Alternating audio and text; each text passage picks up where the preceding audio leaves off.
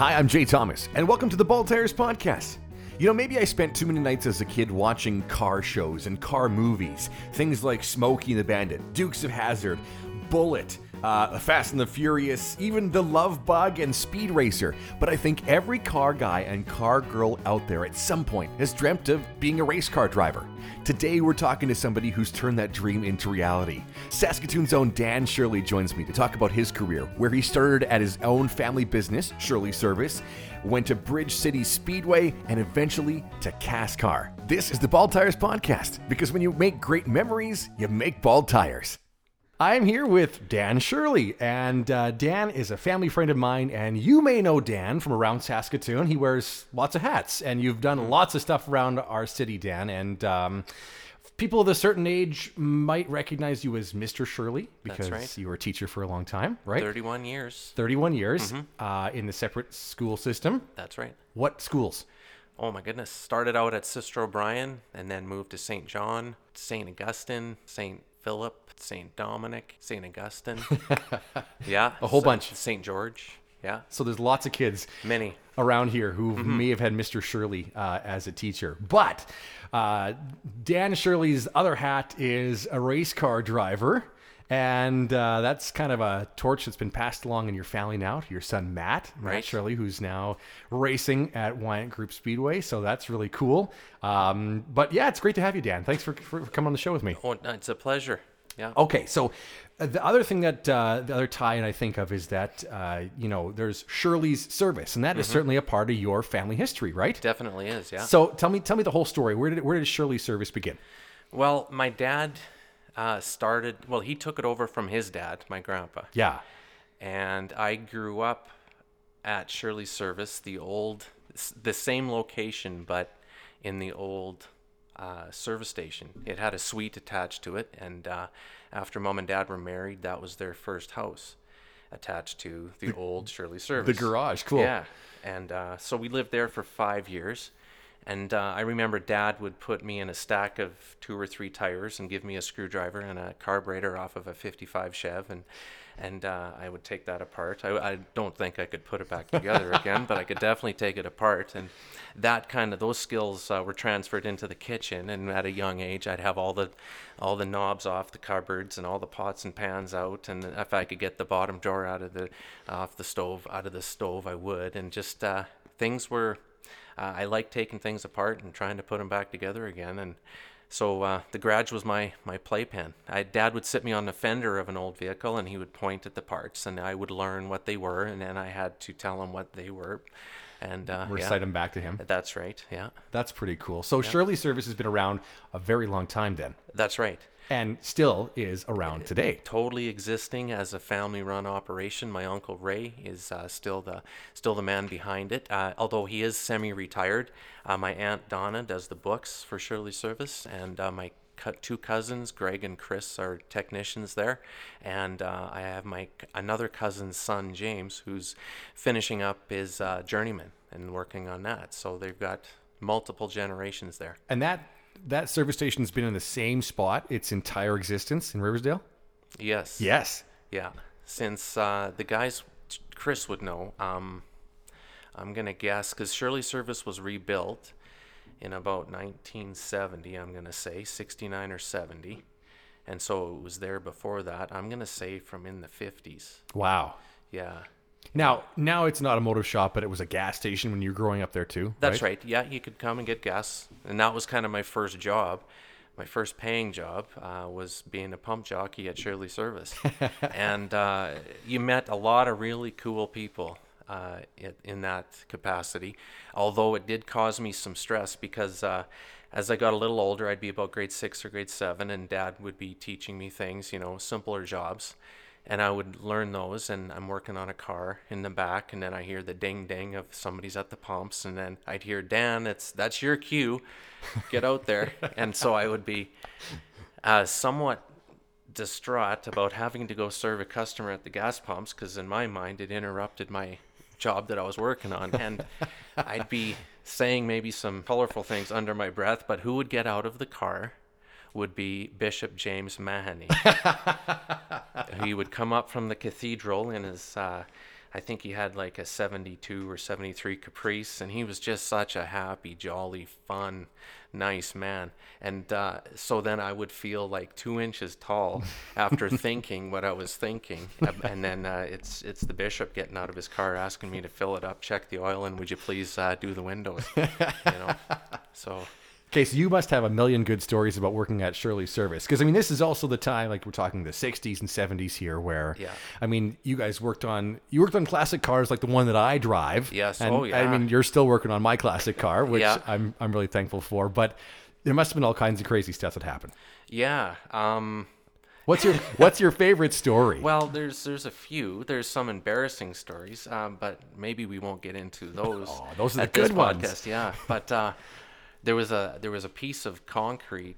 The driveway, the concrete from the driveway would extend into the lot, and it was always easy to kind of make a screeching sound on that concrete. And so after you tune up a person's car, you take it for a bit of a test drive to make sure it was good, and it always was. And then you then you give it a little shot on that little piece of concrete just to prove it, and lay a little rubber in. Oh yeah, just a little screech, and it's all good. But we had some customers that were car buffs, and Stuart White was one of them, and he's still in the car sales. Oh, really? And he was younger. Oh, of course, we were all younger back then. And he would come. Oh, he had some real nice stuff. Like he'd have Boss 302 Mustangs. He'd have Camaros. He had a Vega juiced up with big V8 in it, and he would take us for a ride in that. And it's like, holy smokes, when you're I don't know, 12 or 13, and you get in one of those cars and he hits the gas and it accelerates like it does, it's a combination of a violent thing but a thrilling thing. It would be maybe like being an astronaut strapped to a rocket, heading for outer space when you experience that the first time. It was awesome. I got an uncle who's got a Ford Capri. This is before the Capri was a twin, the Mercury Capri of the Mustang. This is the European Capri. Right, that 72 or 73 yeah, Capri. something like that. Long nose, short rear end, yes, and 2.8 liter V6. Yes, yeah, had one of those. Yeah, it's got a cam in it, and my Uncle Colin's got no problem winding it out. Oh yeah. And I just had this memory, just like you're talking though. Somebody, and it sticks in your mind from when you were a kid. The sound, the feeling, and it was just lightning. Yeah. And I remember going to the Dragons Rod and Custom Show at Easter in that Capri. Okay. And I had been, I don't know, 8 or 9, something like that. Yeah. My uncle would come up from Moose Jaw, and me and my dad and my uncle would go to the Dragons show when it was at Sask Place. Now I know it's SaskTel Center now, but Sask Place. And I just remember pulling back out of that show, and you're so thrilled with all the cars you saw, and then my uncle would wind that thing out on the highway back into the city, and that's like a moment in my head that just lives there. For sure. It's just a fun place to visit, but it's the same thing you're talking about. Those are kind of the little seeds of maybe what's going to develop when you get older, and I guess I had a desire for that speed, that power. Well, yeah.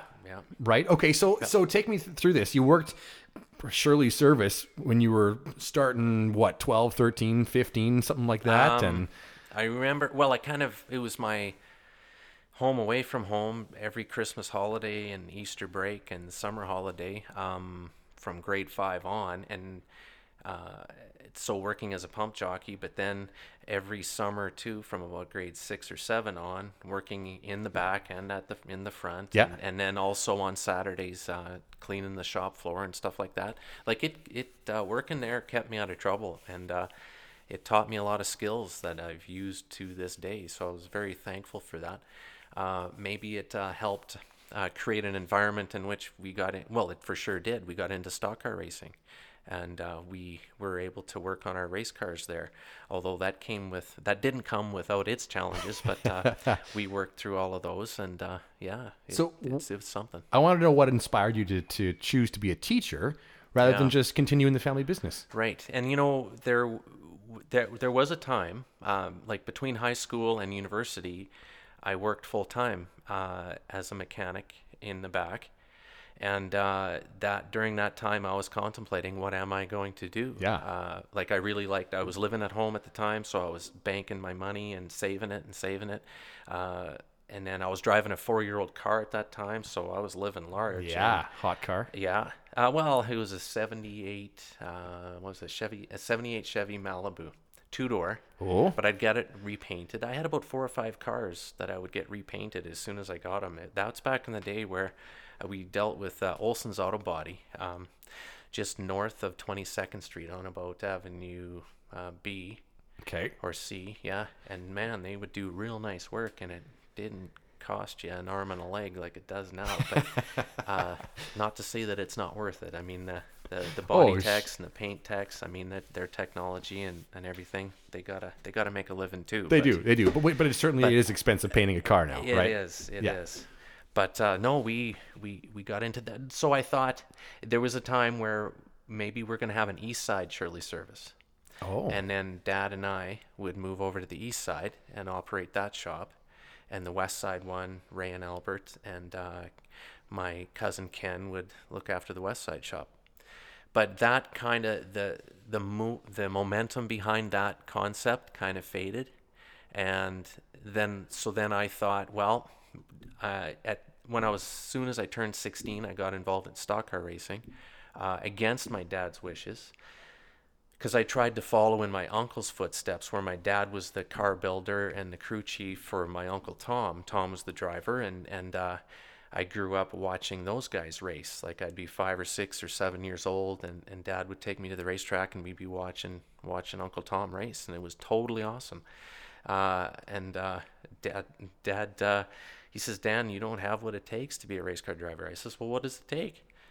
He says, well, you gotta be kind of rough and tough. And Tom was, it's not like Tom was a goon or anything like that, but he was a very athletic, sports-minded guy. He was a boxer and stuff like that, and he was assertive. Tough guy. Tough guy, yeah. Nice guy, like still my uncle, and had a lot of respect for him. So yeah, Dad went on a family holiday with the family. They went out with the camper out to Vancouver. I stayed home for those 2 weeks. I went to my cousin's farm, worked for them for a couple weeks, because I wanted to exchange my labor for them helping put a very simple roll cage into a 66 Dodge Polara that I took out of Carmark Auto Parts, which I think now is Buck's Pick-A-Part or something like that. So when Dad came back home with the family from this holiday, on the corner of Shirley Service on Spadina and Avenue C was this burgundy 66 Dodge Polara, all gutted out with a very simple roll cage in it. And that was our first wonderful race car.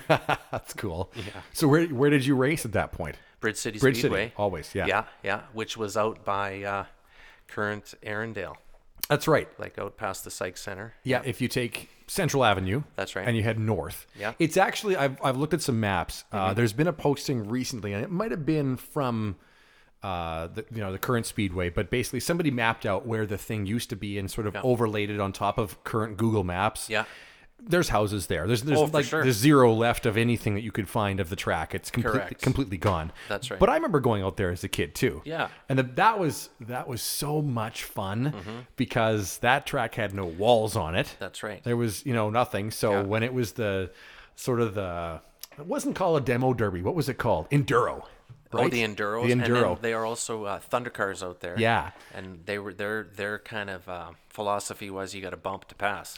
Well, and then it was bumping. The car would bump off the track and roll into the bush, and Yeah. and then come screaming out, Yeah. dirt flying and everything. That's right. That was they'd good go times. off at corner 1 and 2, and they'd disappear. They'd go down the banking on the other side. Yep. And then they'd come back. You'd see a trail of dust coming. And then they'd come down the back straightaway and up in the air, because there's a bit of an elevation change between outside of the racetrack to on it. And and they'd be back on the racetrack, sparks flying. Yep. Raring to go. That was good. That was really cool. Yeah. It really was. So, okay. So you're you got this Dodge Polara. Yeah. And So the thought was, I knew I was going to be a race car driver for a long time. Although after my very first race, I was going to quit. But that's almost a story in itself. So, but you asked me, why did I become a teacher and not a mechanic? Yeah. So I knew or I thought I would be a race car driver for a long time.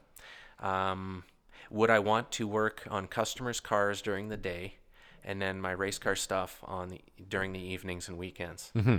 And to prepare for a race season, you have to, like back in the day, I would start in January, and that was in street stock days. So if you are performing in a different level, you even have to be your season is extended even more. The amount of time you spend in the shop making sure your equipment is right, that pays dividends on, like, during the race season. Mm-hmm. So I knew at that point I might want to consider a different job from my passion or from my hobby. Okay. You Instead of working on cars all day and then working on your with own people. car. Yeah. And Yeah. work with people. What's the opposite of cars and mechanics and machines? Well, the opposite of that is people. And then I thought, well, my uncle would host these Shirley reunions. Like my dad was one of 12 kids. Wow. And so we had cousins galore, and we'd have, they were just a big blast to have all the cousins together, and the aunts and the uncles, and I kind of had a bit of a following around me, and I thought, well, maybe I've got some aptitude towards being a teacher. And I thought, well, at the very least, and back in the day, getting an arts degree, what does that give you? Nothing. I mean, well, it expands your mind, and that's great, and it shows you alternative ways of thinking, and those are all wonderful things. But I thought, okay, I'll get an education degree, and if that all works out, I'll become a teacher. If I don't like it, or if it just isn't a good fit for me, then hopefully some of the skills I've learned in that process will help me, be a better parent. And because like back in the day when I was 16, 17, 18, I guess I was 18 or 19 making this decision, but I kind of thought I'd get married, although I wasn't really going out with anybody at the time. So I was hoping, crossing my fingers. Fingers crossed, yeah. Yeah, that's right. So I kind of tried to hedge my bets and try to make decisions to give me the best possible set of options. That makes sense. Okay. Yeah. So that's why I didn't. That's why you didn't. That's why I didn't. And actually, after once I get the first couple of years under my belt, because teaching is a challenge, but it's also extremely rewarding. And I was after 31 years of it, very, very grateful and happy that it turned out the way it did. Yeah. Yeah. And you were still able to do your passion for a huge chunk of that. Yeah. Right. And for sure. And then to say that, to be racing a lot longer than ever I thought I would, racing at very competitive levels throughout the country, that surpassed my expectations when I first started, for sure.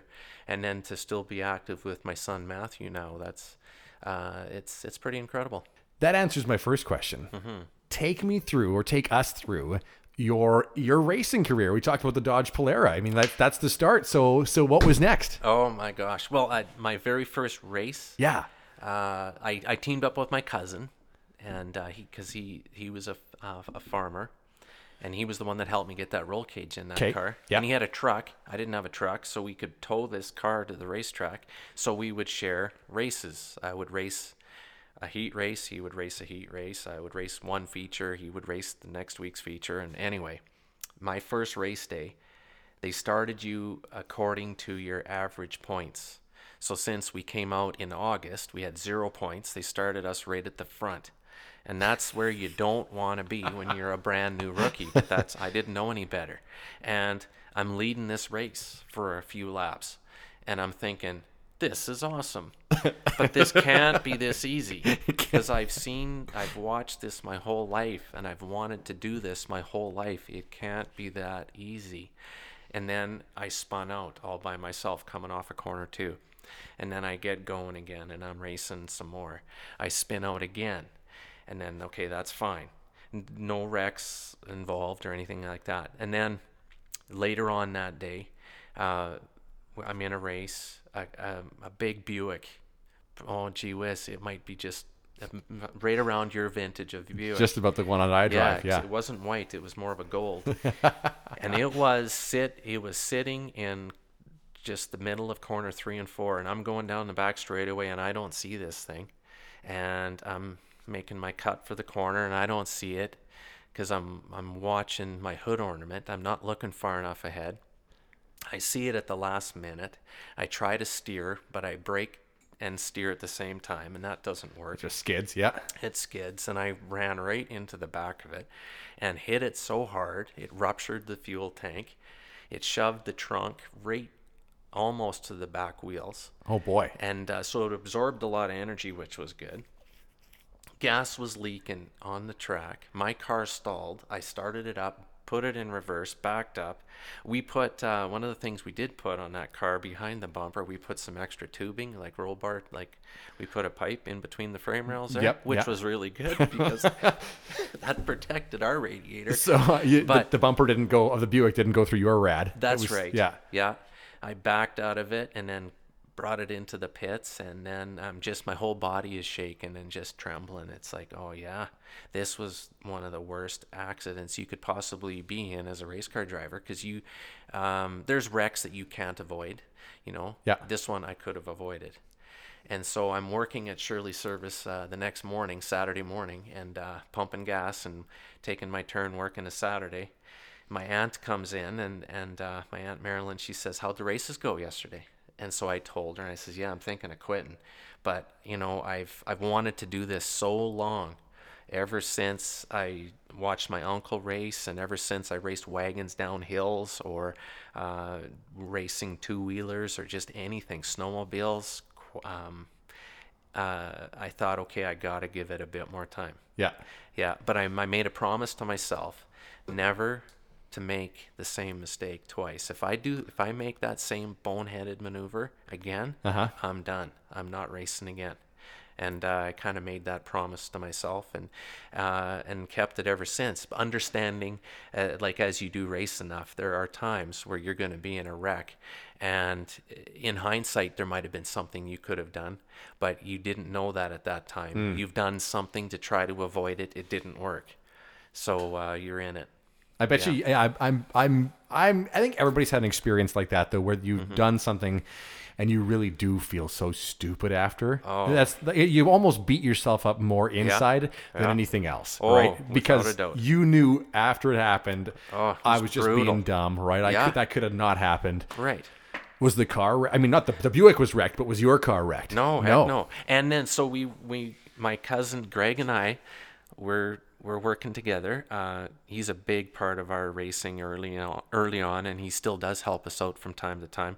We used to race in his pasture, because when I was in grade 6, I had my first car. It was a 66 Volkswagen Beetle, kind of a burgundy pink combination. Bought it for $50 because it had supposedly 2 broken axles. But when you jack up a VW of that vintage, the back wheels, they go in at the bottom. That's right. Yeah. They camber in. That's normal. Well, sure. That's the way the suspension is set up. Exactly. You put it back down on the ground. Everything goes vertical. It's perfect. So bought that for $50 in the Shopper's newspaper, kind of just a weekly free newspaper. I spotted that. I showed it to Dad, and Dad says, "Dan, that won't have broken axles, but we'll go see it." And so Dad licensed it, and he would drive it back and forth to work. So I'm just thrilled because I'm a passenger in a car that I bought because I saved my money working at the garage, and then in grade 5 or grade 6. And then when we'd go out to my cousin's dairy farm between Saskatoon and Martinsville, just off of Highway 12. Yeah. He'd have a Viva Vauxhall that he used to go and herd the cattle up to bring them in for milking time.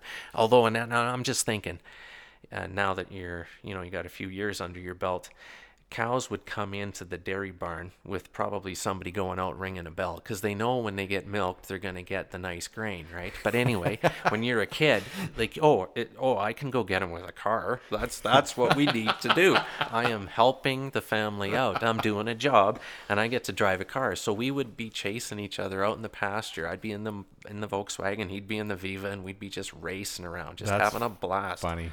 Yeah. So anyway, this same Greg, fast forward to when we're 16 years old, he's driving the tow truck, and I'm doing something, maybe paying at the back gate or something, and he goes and he parks the car. Where would you not park your 66 Dodge Polara on the second race meet, where would you not park it? On the track? No. Yeah, for sure, not on the track. But where in the pits who would you not want to park beside? I don't know. Number one racer. How about the guy that you ran into the week before? Whoops. That's the guy Greg parked beside. And I get there, I'm walking up, and I'm thinking, gee, Greg, why did you do that? And so I thought, well, might as well get this over with. And I look at the guy that drove it, this Buick, and he's a bigger guy, and he's a very fit, hard-working farmer. And I'm thinking, oh, I'm done. But, You're dead. Yeah, I'm dead. But let's just get this over with. I went over, I talked to him, I introduced myself. I said, I'm sorry for what happened. That was a boneheaded maneuver on my part. And so I apologize. That shouldn't have happened. And he says, well, Dan, no problem. Because this is the same car. I just hooked up one four-wheel drive tractor to the front and another four-wheel drive tractor to the back, and we drove in opposite directions. We stretched it out. She's good to go. I said, right on.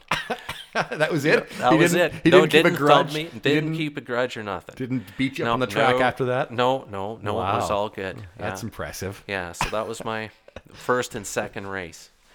Yeah. So that was what division again? Sorry. That was called Claimer Division back then, which preceded what is currently now called Street Stock. Okay. Yeah. So you had the Polara, you did that. Where did it go from there? We in our first full season of competition the following year, we finished 13th overall. Our best race night, we had 3 second place finishes with that thing, and the first place car was a cheated up 1970 Le Mans with a 350 4-barrel aluminum intake, and it might even had a set of headers on it. And you're not allowed any of that stuff, but teching was a little bit, how do you say? Loosey-goosey? Maybe. And not intentionally, but there were just things getting passed on through. So anyway, we had the 66 Dodge Polara, manual steering, manual brakes, 318 big block, 2-barrel. Racing against a small block 350 with aluminum intake 4-barrel and headers. And we finished second to him. And I could still see him. We were on the same straightaway.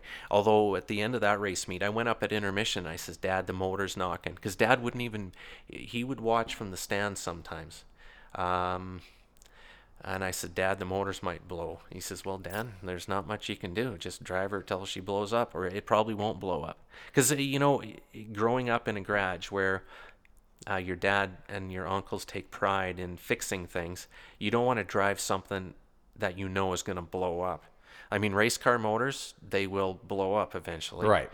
But you don't do it on purpose. Anyway, but that motor was just so loose, that's about as fast as it could go.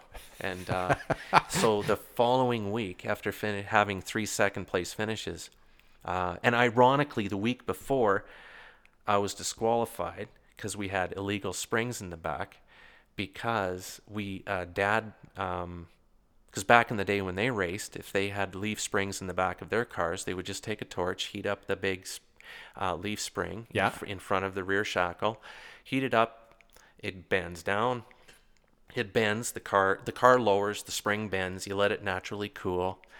You've perfect. lowered your car. You've lowered your car in like less than 5 minutes. It's like perfect. It's win-win. Yeah. So he used that same strategy on this 66 Dodge Polara. So as people were noticing this big, wonderful, not race car claimer actually started doing impressive things on the racetrack, the tech committee started looking at it. And they noticed, Dan, you're not allowed to do that to your springs. Well, where does it say in the rule book specifically that? I mean, I'm asking legitimately, because I'm a new guy here and I don't want to purposely cheat. So we were inadvertently cheating, so we had to fix it. So we get the welder over and he heats up the springs, and we straighten them out. But then it's hot. It's kind of like this spring, where everything's it's dry. And so I thought, okay, we can't have this fire hazard going here. And so I took a water bottle and I cooled the spring off. But that's exactly what you shouldn't do. Boing. Yeah, exactly. It just broke. So we had to sit out that race. I come up to the stands. I'm watching with Dad. Why are you up here watching with me? I said, well, I explained what I did. He says, Dan, you shouldn't have done that. I says, well, yeah, I know that now. But why aren't you in the pits helping us? So eventually Dad did come into the pits because he knew I wasn't going to quit racing. And then kind of around that time, ever since then, he's been one of my top most dependable crew guys for sure. So he really came around then. Like he was did. Kind of against it, like you said. When you Totally started. against it. He didn't think I had it. Was it that, or was he just afraid for your safety, or was it a combination? Maybe a combination. Dad was never one to really open up too much. He kind of kept his words to a minimum. Okay. But being a dad myself, I could definitely understand why it would be both. For sure. Oh, well, yeah. And you're a dad of another race car driver. Exactly. Yeah. Right. So there's the whole safety aspect. Yeah. Well, and it's... But Dad was a competitor too. He wouldn't let on to that, but he definitely was. I think that's something actually about you that I'm surprised, because you are it doesn't seem, Dan, like you're a competitive person, but obviously you are very competitive. Would that be true? Yeah. Yeah. Dad would say when the helmet goes on, I'm a different person. And I wouldn't. Yeah, I could see why. Like in the race car, when it's working good, it's awesome, and it's only going one place, and that's forward. Yeah. Yeah. And I want to do it. I've always wanted to do it the right way, a competitive way, in a sportsmanlike fashion way. But if you feel like you're getting taken advantage of, as my experience increased, I did not put up with any of that. And one time in street stock, 3 years maybe after our Dodge, we had a nice Camaro, about a 71 Camaro with leaf springs, and we put a 327. We had 2 cars that time, and we had our big motor, big carburetor in like a 72 GTO. We had our best motor, best carburetor in that car, our lowest horsepower motor and not so good of a carburetor in our best chassis, our Camaro. We had 2 cars then, because we wanted to have 2 cars. We were going for the championship. If our primary car, which was the GTO, got claimed for $800, because back then, if somebody out of the stands wants to buy your car for $800, you have to give it up. And there's no questions asked. Really? You just hand them the key or hand them the combination to flip this switch and push this button to start it. So our car got claimed one night, and we had to bring out our Camaro. And we had 2 cars that year. I'm sorry, I got a little sidetracked, but that's good. Yeah. That was an awesome day. Our GTO was fast. We had a bit of a tough day though. We were going down the front straightaway, and one of our competitors got spun, so he got hit in the left rear quarter panel, and he's coming down and going across the track perpendicular to my direction. And so I'm driving the car as low on the straightaway as I can. I see him coming. If I brake, I'm gonna hit him, or he's gonna hit me really hard. If I gas it, I might be able to clear him. And so I gas it, and he gets me with his nose right in the passenger door, but I'm on the gas pretty good, so it's just a quick little peel back, but he kind of can opener the right rear, the quarter panel and stuff like that. Yeah. And so we're driving the street stock around the track. The quarter panel is up and catching air, and it's kind of beat up. It's still finished well.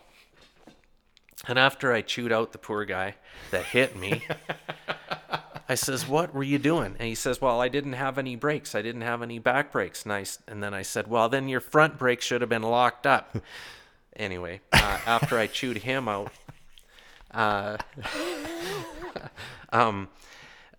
there was a combination of cars getting claimed. And so it's so if one car gets claimed, the driver of that carless team goes to his competitor and says, "Okay, I'm claiming yours." Oh, And my car was the last car to get claimed that day. I think 6 cars got claimed, or maybe 4 or 6 cars got claimed. So I'm the one that ends up with the $800 in my pocket.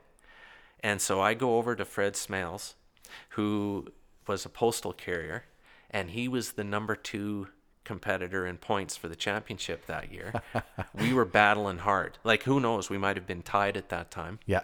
And I go up with the $800, and he's driving a Ford Falcon, and he's the only Ford Falcon or Ford that's really competitive out there. And well, he was in second in points. I mean, he's good. Yeah.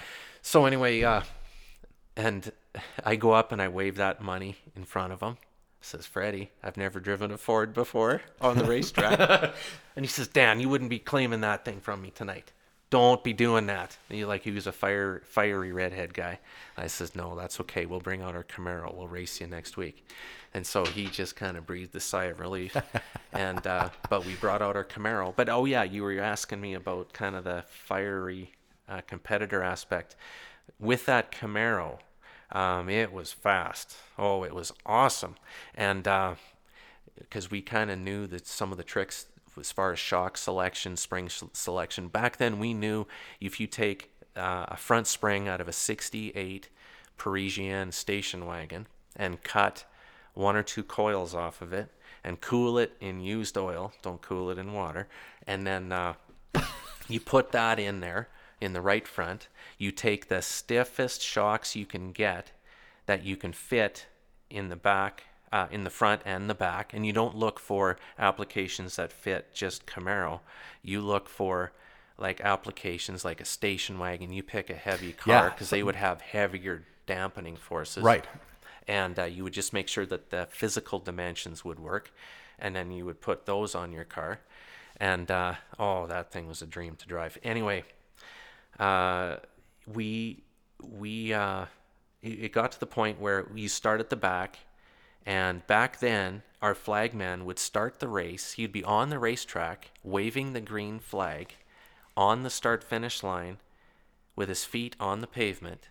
And so you would have to, there'd be 2 lines of cars driving on either side of him. Yeah, one on either side. That's right. And so then for the first lap of a race, often cars would stay apart from each other. And I knew that. So one race, these 2 lanes were wider than ever before. And it's like, okay, boys, I'm going up the middle here. Like, of course, this is after you pass the start-finish line. You don't want to be nailing the flagman. So anyway, I'm going up the middle, and I'm making gains like crazy. And then all of a sudden, the 2 lanes, they close up, and I get sandwiched between 2 cars. And then I slow down a little bit.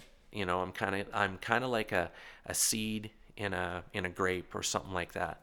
And I'm getting squirted out the back. Because I'd go back another 2 cars and they would kind of squeeze me. I'd go back another 2 and they would squeeze me. And I thought, okay. And as soon as I went single file, I got behind. I was behind. Like, they basically spit me out to the back. My car's dinged up and I'm in a rage. My right foot that's on the gas, because your right foot's on the gas, the left foot's on the brake.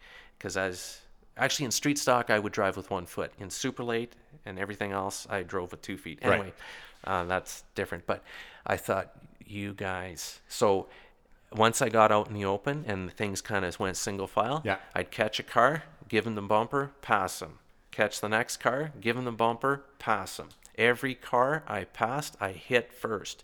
And not real hard, but I hit him. And then I go to one of the most mild-mannered drivers. His name was Jack Dent. And I said, Jack, what were you doing out there? Like what did I do to you? He says, we finally were able to take a piece out of you. And I thought, you know, and he didn't really mean that like in a bad way. But when I look back and I look at some of the pictures, I was maybe 17. Greg and I were young, and we looked young. Like, we weren't a mature 18 years old. We were baby looking 18. So, and we were doing okay competitive wise, Yeah. and so we're probably pissing off a lot of people. Showing So- up 17 years old and Yeah. cleaning up kind of thing. Yeah, but they didn't realize behind the scenes how hard we worked and how much we wanted to do this and how much we kind of strove just to do it. So I thought, okay, I can stay in street stock. We won the championship that year. I can stay in street stock, but I would have to become like them and turn into a bit of a hammerhead, which, I mean, might be overstating it a little bit, or move up a division into the super lates. They were called super stock back then, and then try to develop my skills up there. So that's what we did. That's what you did. That's what we did. So super stock. That's about what year, roughly? What year did you make that When change? did I start that? First year university. Yeah, when I went to university for the first year, we were in super stock. 1984. 84. Yeah. Yeah. So what did you drive in super stock? What was the car? That car, I test drove it while we were racing the Camaro. So I raced it on a race day. I'd race the Camaro and then hop out of that car and then it was a 76 Nova, but it was on a 64 Chevelle chassis. 64 Chevelles were not noted on the street to be ultimately great handling cars. Right. A 1971 Camaro was noted to be a bit of a handling car. Right. That's why in street stock it was a no-brainer. We're racing a flippin' Camaro. If you have an option to race a Camaro or a Nova against 64 Chevelles, I'm taking the Camaro or Nova every day, anytime. But back then, those cars were kind of frowned on because they had leaf springs, and people were scared. How do you set up a leaf spring car? Well, we kind of figured that out. So anyway, I'm racing this Nova, and I noticed we took it out and tested it actually a couple days before we raced it, or maybe the weekend before, which was so good because I drove that thing and I spun it out every third lap. I spun the thing out. I said, Dad, this thing it's got power. This is awesome. I love the power, but I couldn't keep up with it. I could not steer it fast enough to keep it from spinning out. So I said, so we took it to the shop, put it on the pit, and we looked at the front end and we looked at the steering, and we just, when you take a car in to check for loose ball joints and tie rod ends and center link and idler arm, we looked at all of that, checked it all out, and it was all shot. So it had a kind of a special custom made center link. Well, we put just the stock 64 Chev center link back in it. Yeah. At least it wasn't loose. And we replaced ball joints and tie rods if it needed it. And then, so when we took it out and raced it, I could actually race it without spinning it out. Was it a bullet? No. But that's the car we bought because at the end of our street stock season, we won the championship. We sold the car to a new driver, Wes Skaken was his name, and he purposely waited till the season was over. He came down and talked to me. He says, Dan, I could claim this car on you, but I'm going to wait till the season's over. I says, I'd appreciate it because we would like to move to super stock here, and I'll sell it to you. And so we had an agreement. And I sold that car to him, and I bought this Nova super stock. I bought out a partner, Hank. I think his name was Hank Elder. And so then George Fry was his partner that I became acquainted with. And George Fry joined our race team, and he was the engine guy that he would build motors in his basement. And so anyway, we teamed up, and that first winter, we took off that Nova body and we put on a brand new 1982 Camaro body, and it was brand new. But it was a brand new car that was stolen from a dealership, driven through some barbed wire fences, abandoned because it caught fire, and so it was just burnt to the ground. All you could see for the interior, for the seats, were the springs and the metal. Like anything fabric, plastic, even aluminum melted. The aluminum carburetor melted through the intake manifold and created a nice little mold in the top of the combustion chamber. Like it was so hot. Yeah. So Anyway. you we found sandblasted the thing and we found this, and we gutted the car and just stripped the exterior tin off of it and put it onto that 64 Chevelle race car chassis, and then the body shop did their magic to it. So we had an awesome looking race car. Cool. Yeah. It was neat. So where did you go with that thing? What was We how many? finished in our first year in Superstock. We finished second place overall and Rookie of the Year. So it was like phenomenal. Our second year in Superstock wasn't as good. I guess they call that your sophomore year. Okay. But our rookie year was just outstanding. It was awesome. But yeah, we fixed that car up so you could drive it. And then every year we would always try to improve it. Yeah. That's really cool. Mm-hmm. So, okay, what was the next step in your racing career? Where to go there from there? Well, we from that Chevelle, our biggest race we won with that. I became it's during my first year as a teacher. It was in September, so I have my first class that I'm got going on in the back of my mind, and it was the Coke 100, and that was the big race of the year. It's 100 laps long. It's like big.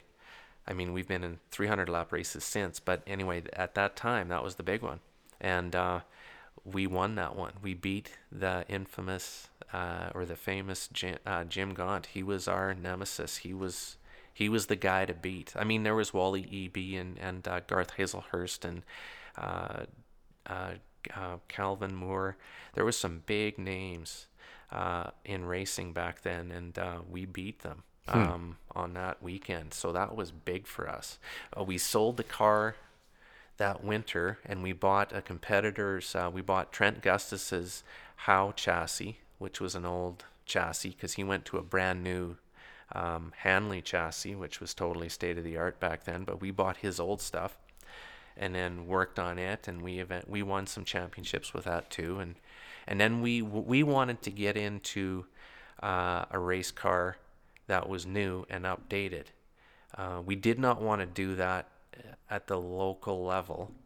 CASCAR came around. Yeah. And then we thought, okay, now we'll get some equipment because we're in a competitive. Well, not that Super Late was not competitive, it was. But in motorsport, we had to be careful because in all sports, but motorsport is kind of famous for it, it can be a money pit. Mm-hmm. So you have to do many things to control the spending. And so that was our philosophy. We had to work under a certain budget. But then the racer in us always wanted to have better equipment. The best thing. That's right. Go the fastest. Yes, sure. Yes. So you get into the most competitive division at that time was CASCAR, and we went into that. And so that's about the 90s or so you joined that? I think we started CASCAR in 94. Okay. Yeah. And in 97, we won the Western Canadian Championship. That's amazing. And then we finished 4th nationally. Wow. In 97? In 97. We were 4th nationally, I think, in 98. 98? Yeah. Yeah, and then we retired from CASCAR, not on our own volition or by our own volition. We had some sponsorship challenges, and we just couldn't do it out of our own pocket. We needed sponsors. Yeah.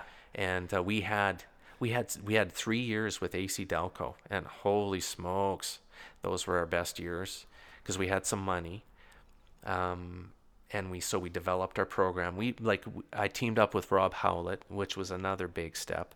I raced against him, and I could see what he could do as a fabricator, because I would race against him. I would have a problem with my car, or I wanted to do an upgrade, like on the rear suspension. I wanted to do a different type of pan bar. And my dad, loved him to bits. When things were working good, he would always say, Dan, just leave it. But I would say, I would want to make it better. And we did that our whole career. And sometimes that bit us in the ass, but a lot of times it didn't. So anyway, I would say, Rob, I want to put a different pan bar on it. I wasn't a good welder, and I wouldn't trust my welding. Okay. So so Dad would do it. But then when Dad's refusing to do it because the car's already working good and he doesn't want to do it, so I had to find alternatives, and I found Rob Howlett, and he'd say, sure, I can help you with that. That's no problem. It's just steel. We'll cut off the stuff that doesn't work. We'll weld on some stuff and you can test it. And I thought, wow, this is a refreshing attitude. This is awesome. So I thought to myself, if ever we could team up with Rob, we would go places. But he was driving at the time, but he had a year in super late model that was just a tough year. He was involved in wrecks and stuff, and I helped him get his car ready for the season and for the car show and stuff like that. We spent a lot of time together, and I said, Rob, if we team up, we're gonna go somewhere. Yeah. And so that year, that fall, we were busy getting our house painted, and I was scraping off old paint, and I had to hire a guy to finish my job because we drove out to Ontario to check out the CASCAR series, and because we knew CASCAR West was coming. We were part of the beginning meetings of that, and we wanted to get involved. So we went out and saw a race in Ottawa. We went to the Delaware racetrack, which was the home of CASCAR, owned by Tony Novotny, the president of CASCAR. Went to their fiberglass shop where they make the bodies for the CASCAR series. Saw how they run a racetrack. They bring in potatoes. They cut their own French fries. They have awesome food, awesome this, awesome that. It's just like, these guys know how to run it. So I thought, we want to have a part of this. So we drove straight home from the racetrack from Ottawa. We drove straight home to Saskatoon. So 32 hours later, we're back home. And we decided that fall, okay, we're going racing. So then Greg and Chris, that fall in November, during a snow, sleet, lousy weather situation, went with a flat deck trailer and picked up 2 Bear chassis, one for Frank Bast and one for ourselves, and brought those back. And then and Rob teamed up with us, and we built our first CASCAR. That's cool. Yeah. So CASCAR is now, it was bought out. Correct.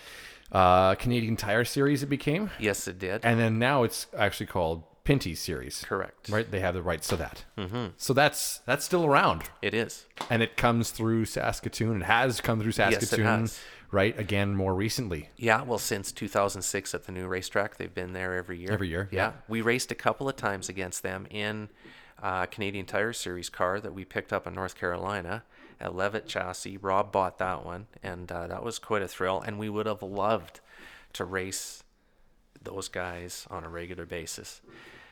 We finished 8th in Saskatoon. We had problems during a pit stop, and that was I was out of the race car probably for a couple of years when we raced that race. So it's not like I was racing every week and being totally sharp. Yeah. But it was coming back pretty fast.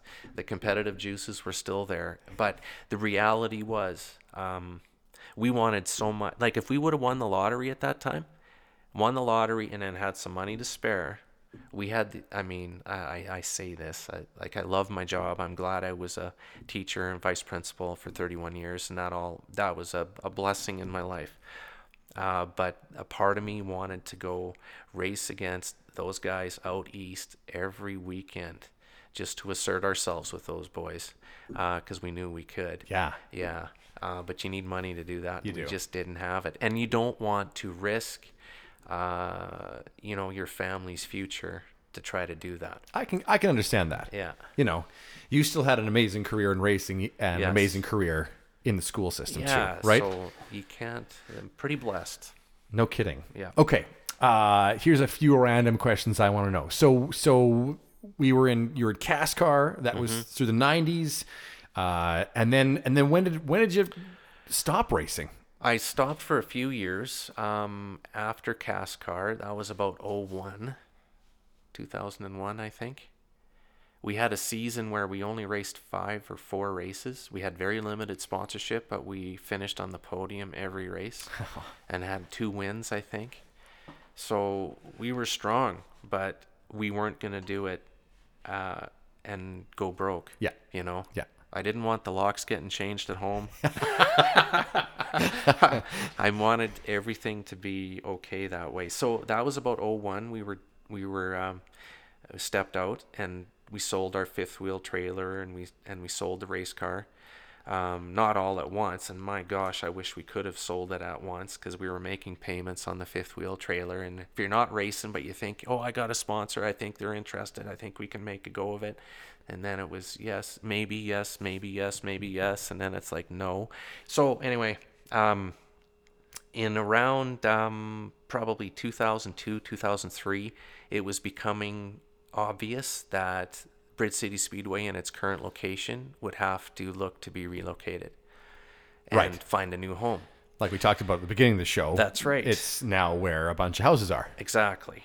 So I was on the committee, and so was Rob and many other people, kind of laying the groundwork for the new home of Bridge City Speedway. And we even sat down with the folks at Prairieland Exhibition, because maybe we could race in the infield of the racetrack, of the horse track. Turns out now we know that this year we found out the racetrack is no longer anymore either. I know. Which is a sad thing. But Right.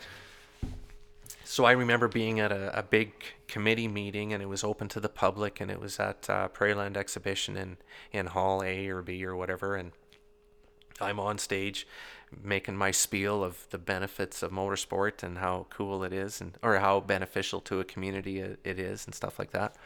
And some people were asking about the noise and things like that. And I said, you know what? If we're going to be neighbors, we don't want to be one of those neighbors that you're phoning the cops on all the time. Yeah. We want to be good neighbors. So we would make sure our cars have mufflers on them that are decent. I mean, they're race cars. They got to sound cool. They got to sound powerful, but they don't have to like break your eardrums, you know? So we'll work on that. Anyway, some people came up to me afterwards. They said, "You know what? You spoke so well. You have a future in city council or something. I'm sure I'm going to be listening to you in there."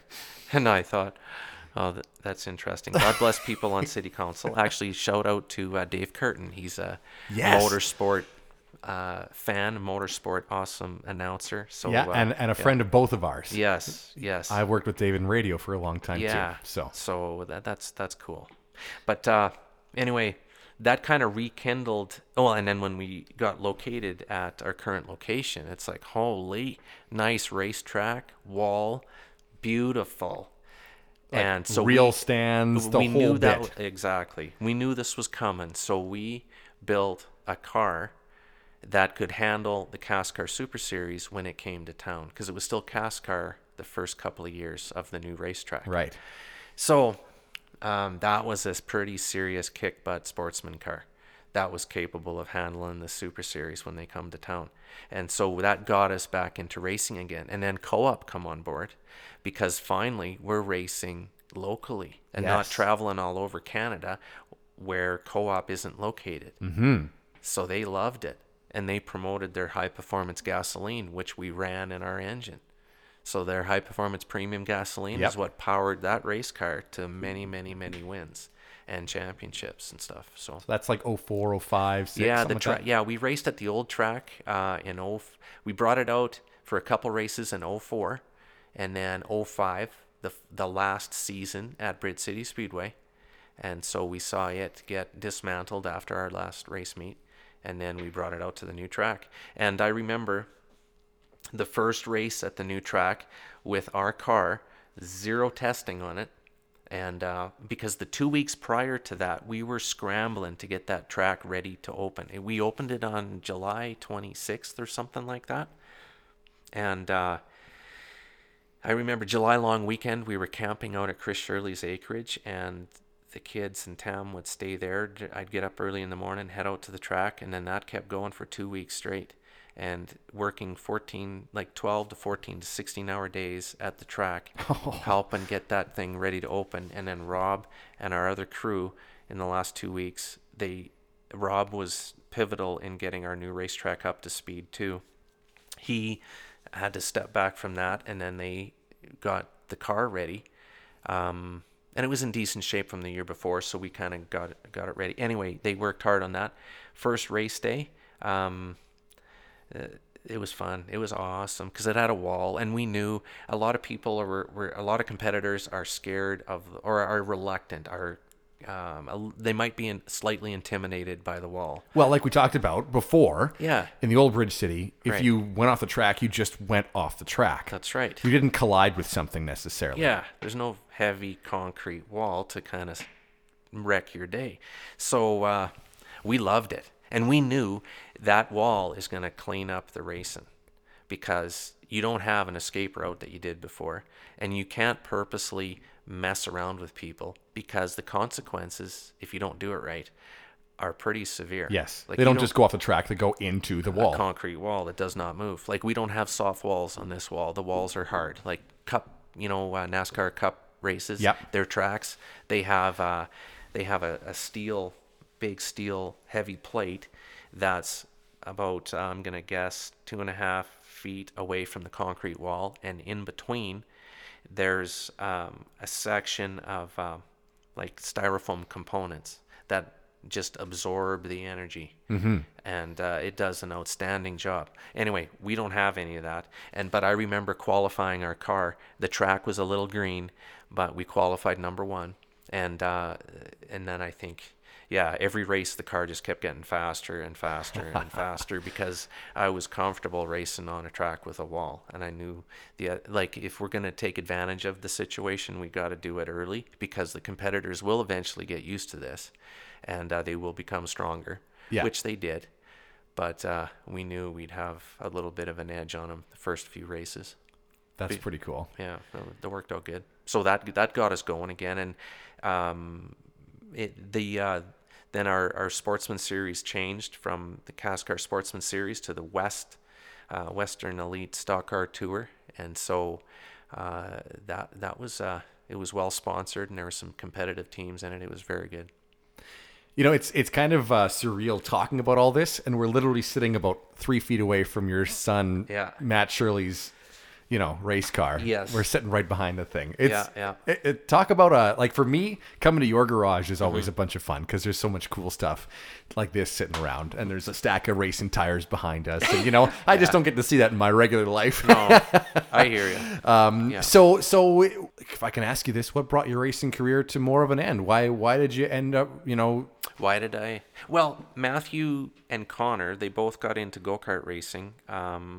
Matthew was 12 years old when he got involved in it.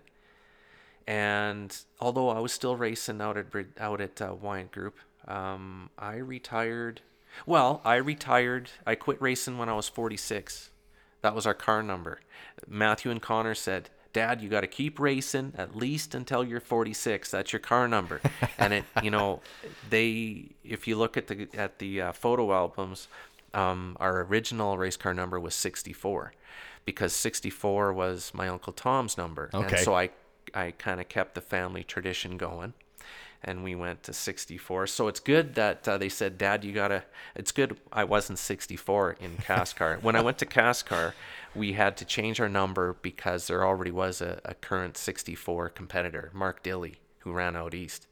And at that time, they wouldn't allow duplicate numbers. Now, about 5 years later, they decided that would be okay.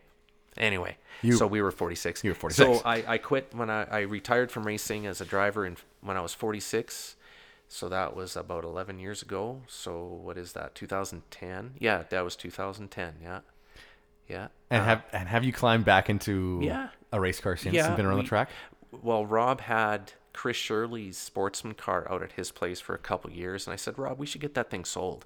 And the only way to sell something is to compete with it. If it's a race car, you got to be on the racetrack running it." Because most competitors aren't crazy enough to just look at something, assess its value, and say, "You know what, we can fix that, and we can make it into something really cool." They want to see it on the racetrack, be proven, and then they'll say, "Okay, we can buy that now." So it's like a thoroughbred horse. Yeah. In a way. That's right. Right? Like you don't just look at a horse and go, "Oh, that looks like that'll be a fast horse." Right.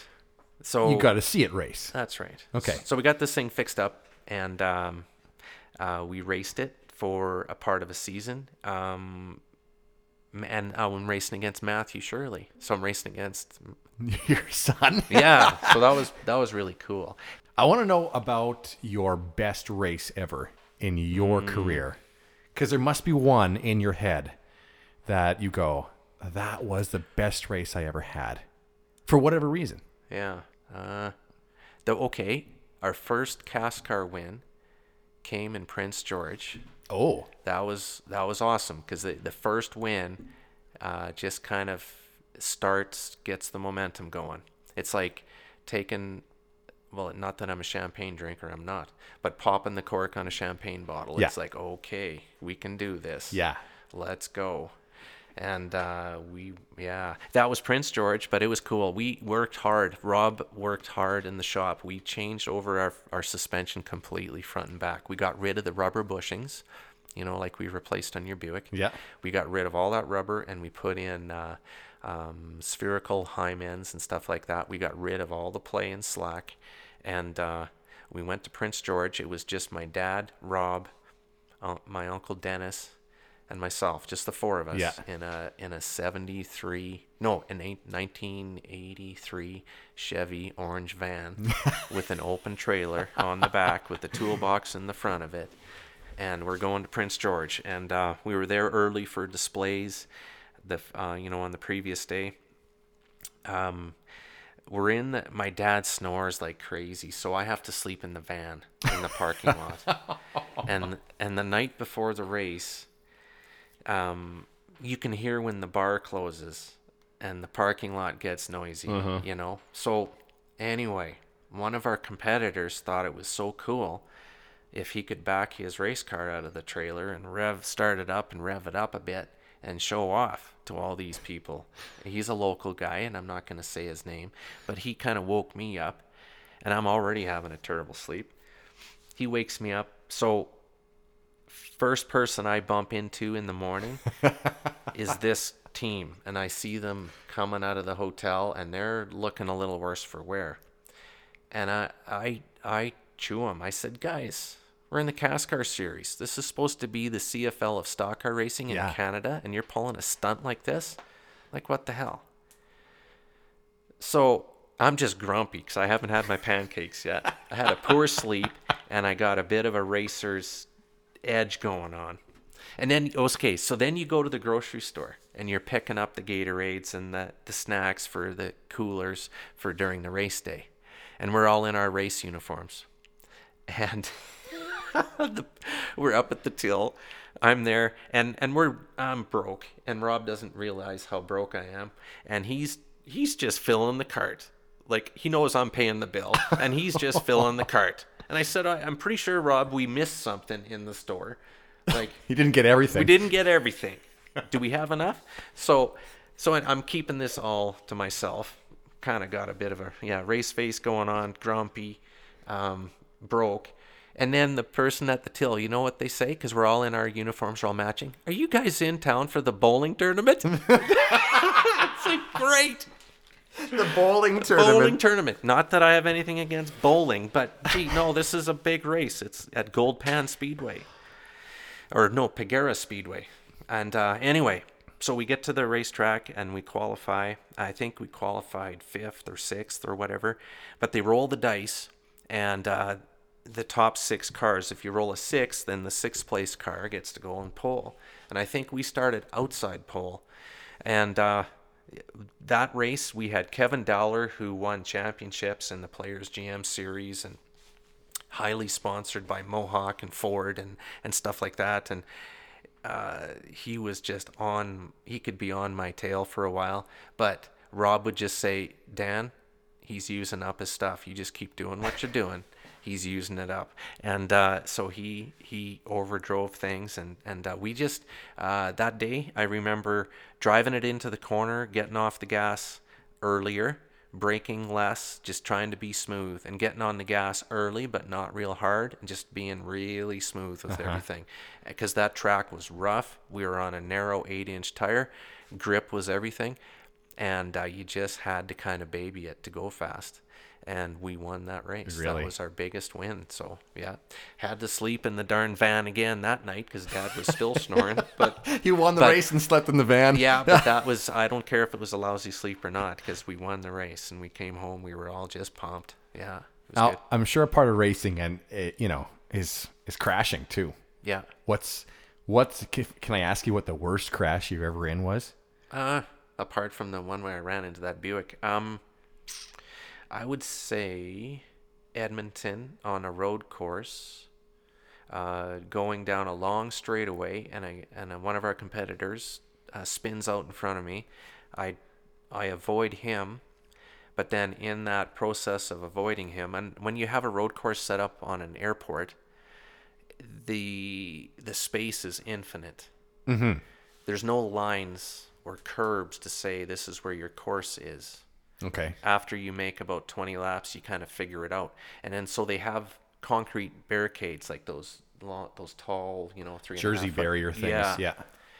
And they had 2 or 3 of these concrete Jersey barriers in a spot where they could have moved it 50 feet onto the grass and had it over there. But I had the car, I missed the wreck, but I had the car sideways, and I cannot slow it down any more than it's going sideways, but I can't steer it, and I smoke the Jersey barrier hard. So we were put out of that race. And this, I think, happened. The following year. Do you think that Jersey barrier was in that spot? No, they moved it onto the grass where it should have been the previous year. Oh, man. But I drilled it, and that it broke our rear suspension. It bent the frame on the right side. It was nasty. So you mean you've had a racing career as good as yours has been, and you've never had to leave the track in an ambulance or ruined a car so bad that it was totaled off? No. Totaled off is not really right. an appropriate word, but like wrecked, destroyed. Yeah, because that car that was wrecked in that race, that became our champion. That was our championship car the next year. You put it back together. Oh yeah. But I mean, there's racers that have raced even more recently who have wrecked a car to the point where the frame is done. Yeah. You basically just keep some of the components, maybe the motor or transmission. Knock on wood, that was. When we were racing the National Series in Cascar, we even had a spare front clip. Like that's the front frame and all the structure, all the stock car structure that's associated with it. And we'd carry that in the back of the truck. And that looked a little ominous, I mean, we couldn't afford a spare car, but we had a spare front clip. A piece of one. Yeah, that's right. Because if you tear one off and you're out there on a national swing, you got to be able to get her going again. Sure. We never did have to use it for us. In fact, that became a competitor's car. Like Rob built a car for Don Sales, and he used that front clip on his car. That drove around all of Canada. Yeah. That's pretty impressive, Dan. Well, lucky, fortunate, maybe. No, but you were that successful and avoided wrecks that a lot of other racers have had.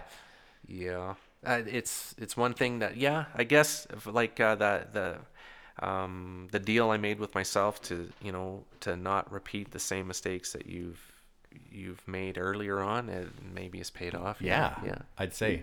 Yeah. I know what I was going to ask you. We won the wind chill race. That was a big race. What's the wind chill race? That was a race where sportsmen, street stock, even super lates could race together, and they had big money up for first place, $5,000. Whoa! And that's when we got Chris Shirley's car that Rob owned. We got that fixed up for a few races that year, and so we raced that. That was in 2010. And Matthew beat me a couple times, and I was just livid. And some people would said, "Oh yeah, Dan is just being easy on Matthew." And no. Because the last race of the year before this big wind chill race, I'm leading it, and caution comes out, a late caution with maybe 5 or maybe 3 laps to go, and then I get kind of shuffled. Jason Hankowicz was racing with us, and he kind of gives me the bumper and stuff like that, and then I'm going 3 across. Jason's on the bottom, I'm in the middle, and Matthew's on the top, and we're racing hard. And there's 2 laps to go. Well, who's going to lift? Well, if I don't lift, there might be 2 of those 3 cars in the wall hard, and I'm associated with both of them. So do I want to work on 2 cars and spend a lot of money to try to fix them? No. So I backed out of the gas a little bit, and then I try to pass them back. I think we finished 2nd or 3rd, and I'm in the pits, and I'm just mad. Because we had that damn race won, and Matthew won it, so he is just pumped. I think Matthew won it. Either that or Jason did, but I think Matt won it. So he's thrilled, and that's good.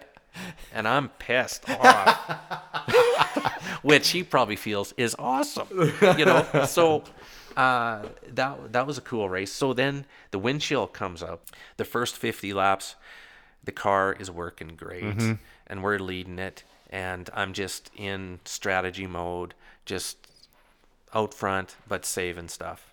Saving it, going fast enough to lead it. And then at the 50 lap mark, there's a pit stop. And then Rob give all 4 tires a boot with his foot, steel-toed boot. Boom, boom. The right front was going down. So he replaced both right side tires. I thought he just replaced one, but he replaced both. Anyway, so we started at the back with 50 laps to go, and the car wasn't as good.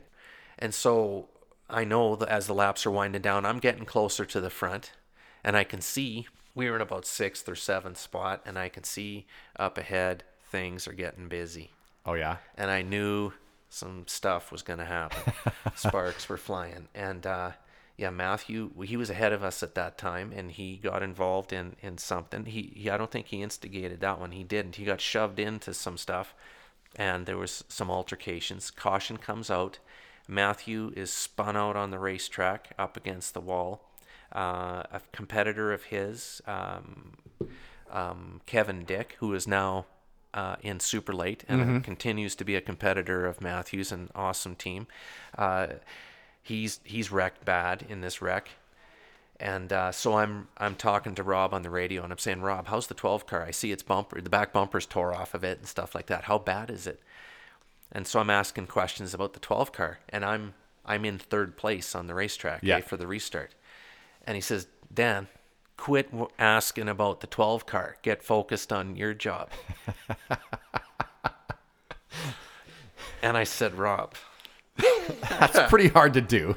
I mean, no, I said, Rob, don't you worry. There might have been another word in between you and worry, because we got this covered.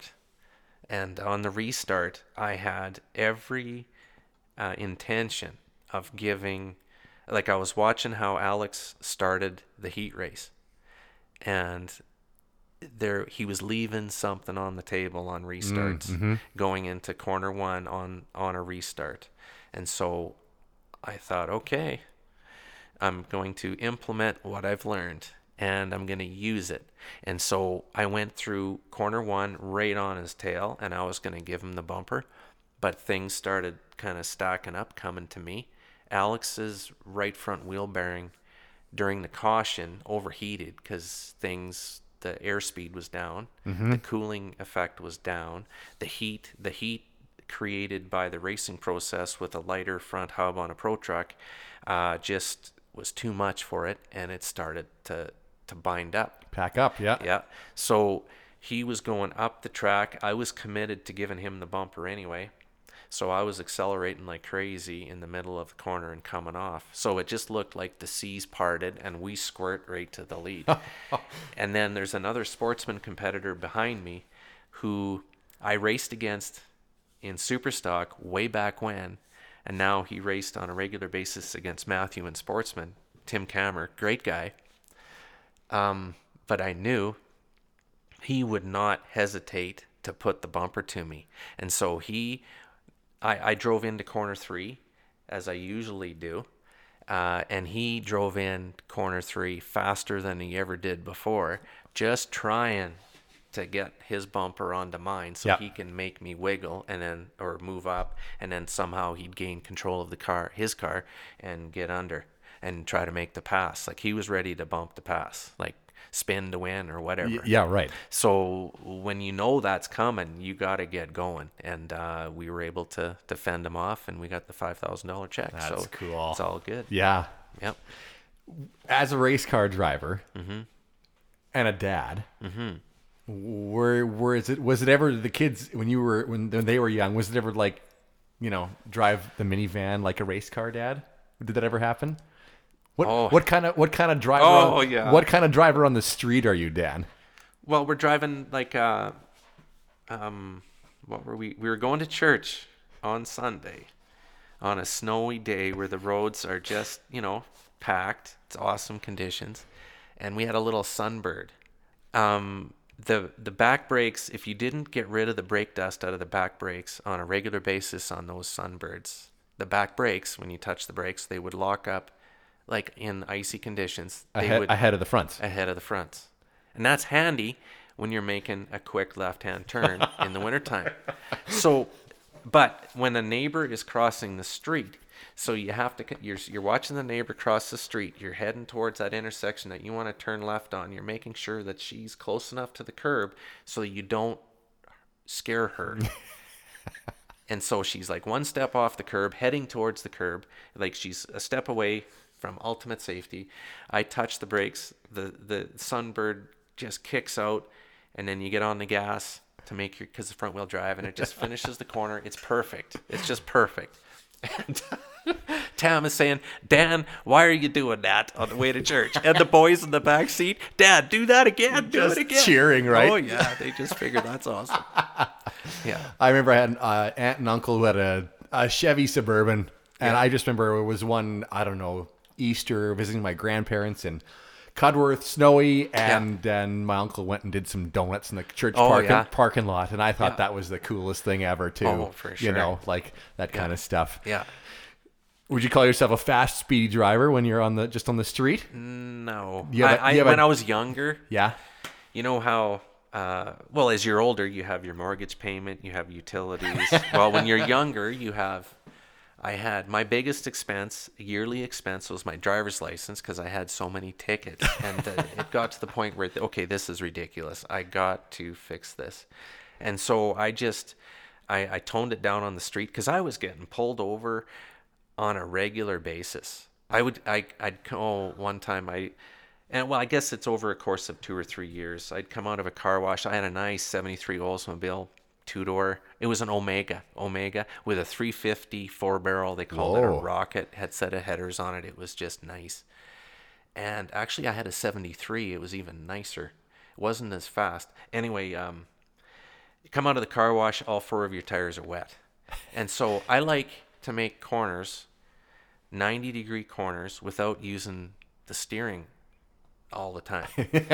Like turning your steering wheel, that just takes more work. If you can just gas it just the right amount, you can kick the back end out and then, counter steer a little bit, and then away you go. It's awesome. But when a police officer sees that, they take it all the wrong way. And I got pulled over. I'm on 11th Street just because I come out of the Vern's car wash sideways, and it was perfect. But anyway, he pulls me over, and I'm in the back seat of the police car, and he is just giving me the lecture. And it's almost getting personal. Like he said things that I could tell he knew me. And then so I'm a little concerned, but he says, Dan, I grew up down the street from you, and we lived in whatever house it was. And if you keep doing stuff like this, I've seen people your age doing stuff like that, and they end up wrapped around a telephone pole and they're dead. And I thought, okay. That I understand, but I wasn't going to die on that move. But anyway, that being said, I had to listen to him. I guess what helped me growing up is I had a lot of respect for my elders, my dad and my uncles and stuff like that. And when a person in authority says stuff like that, even though you were very confident in that you weren't going to kill yourself on that occasion or anybody else, if you do let yourself get carried away with those urges on the street, it could lead to problems. I remember driving down Circle Drive, and this is between Avenue C, and I'm going east, and there's a concrete meridian, and it's kind of sloped down to the ground. And I thought, you know what? I could put my left side tires on that thing, and I could ramp up it pretty easy because it looks pretty smooth. And I'll bet you I could ride on my two wheels. And I thought to myself, what the hell am I doing even thinking that?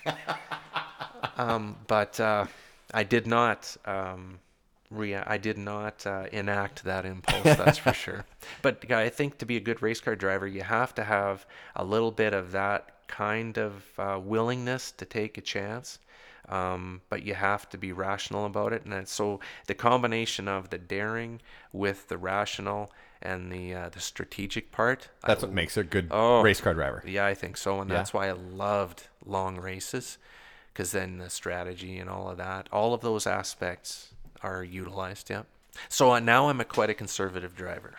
Yeah. Yeah. In fact, Tam, my wife, will not like to hear this, but I have the better driving record. I have the highest discount. I know what I was going to ask you. Yeah. So have all of your hot cars been for the track? Yeah. Yeah? Yes. Talk about a Sunbird that's not exactly... A Sunfire, or Sunbird is not a race car. No. No, my sportiest cars were when I was younger, before kids, before being married. I'd have like... I had a 73 Oldsmobile Omega, a nice red one with the factory rally wheels, the wide tires. I mean, it was awesome. It looked great. Then I sold it, bought another one. The engine was seized on it, and Dad helped me get it unseized. Yeah. We bought it for $200, put an exhaust system on it. It had a fire, so we did some wiring on it, fixed it up. It had manual steering, manual brakes, but it had a 350 4-barrel with a cam in it. Oh, really? And it would beat any like 72, 73 Camaro on 8th Street. Yeah, I blew the transmission out of that one though, and then we put a used transmission in it, and then I'm test driving it in Fairhaven down Fairmount Drive or something like that. I get pulled over within a block of home. A police officer says, "So what were you doing?" Well, we changed the transmission. I was just kind of testing it out to make sure it works good. He says, "Well, it's working good, but I'm gonna give you a ticket for it." That's funny. It's like jeepers. So about that time, I decided I better make a little bit of a lifestyle change.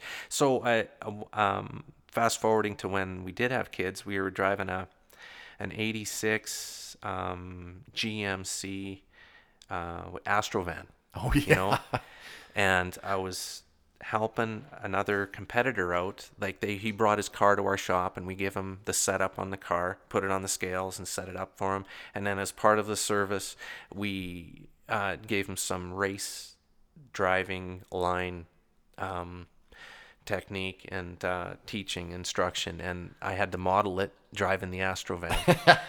And Matthew is in his booster seat on the passenger seat at Bridge City Speedway. I'm driving it and showing the sportsman car who's behind us where the line is.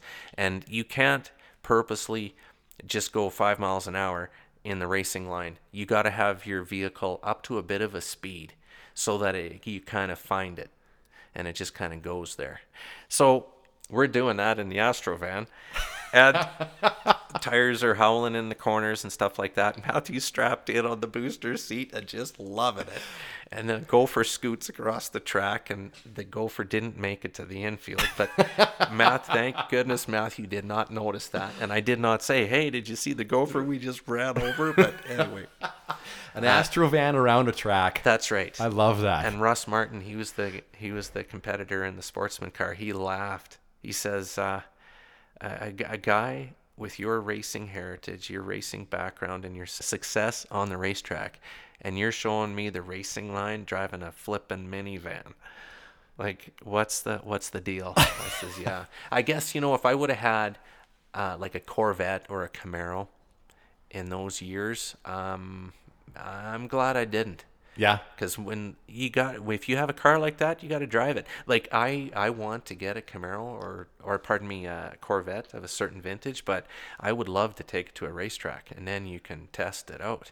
Really see what it'll do. Yeah, because I don't feel comfortable testing it out to its necessary level on the street. No.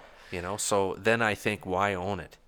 Like, why be tempted? Like, every minute I would drive it, it's like, okay, let's go with this. It's thing. more fun to drive a slow car fast than it is to drive a fast car slow.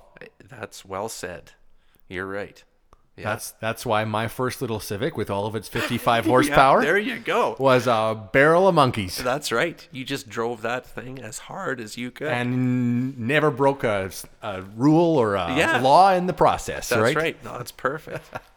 Dan, thanks so much for joining me today. This has been lots of laughs and tons of great stories. Thank you so much. Oh, you're very welcome. It's a thrill, and it's been a long time since I've done this much bench racing. Well, no, it's good. Well, I'm sure we'll do it again, and I know I want to get Matthew on to talk about his career, take off from the story from where we left off with him, and talk about where he's gone with all of what he's doing. So, thanks so much. You're very welcome. It was awesome. Thanks for listening too. And you know what? If you want to find more of this, follow me on. You can find me on Facebook under J Thomas Auto, as well as Instagram, and of course my website jthomasauto.ca. Thank you for listening to Bald Tires. I'm Jay Thomas.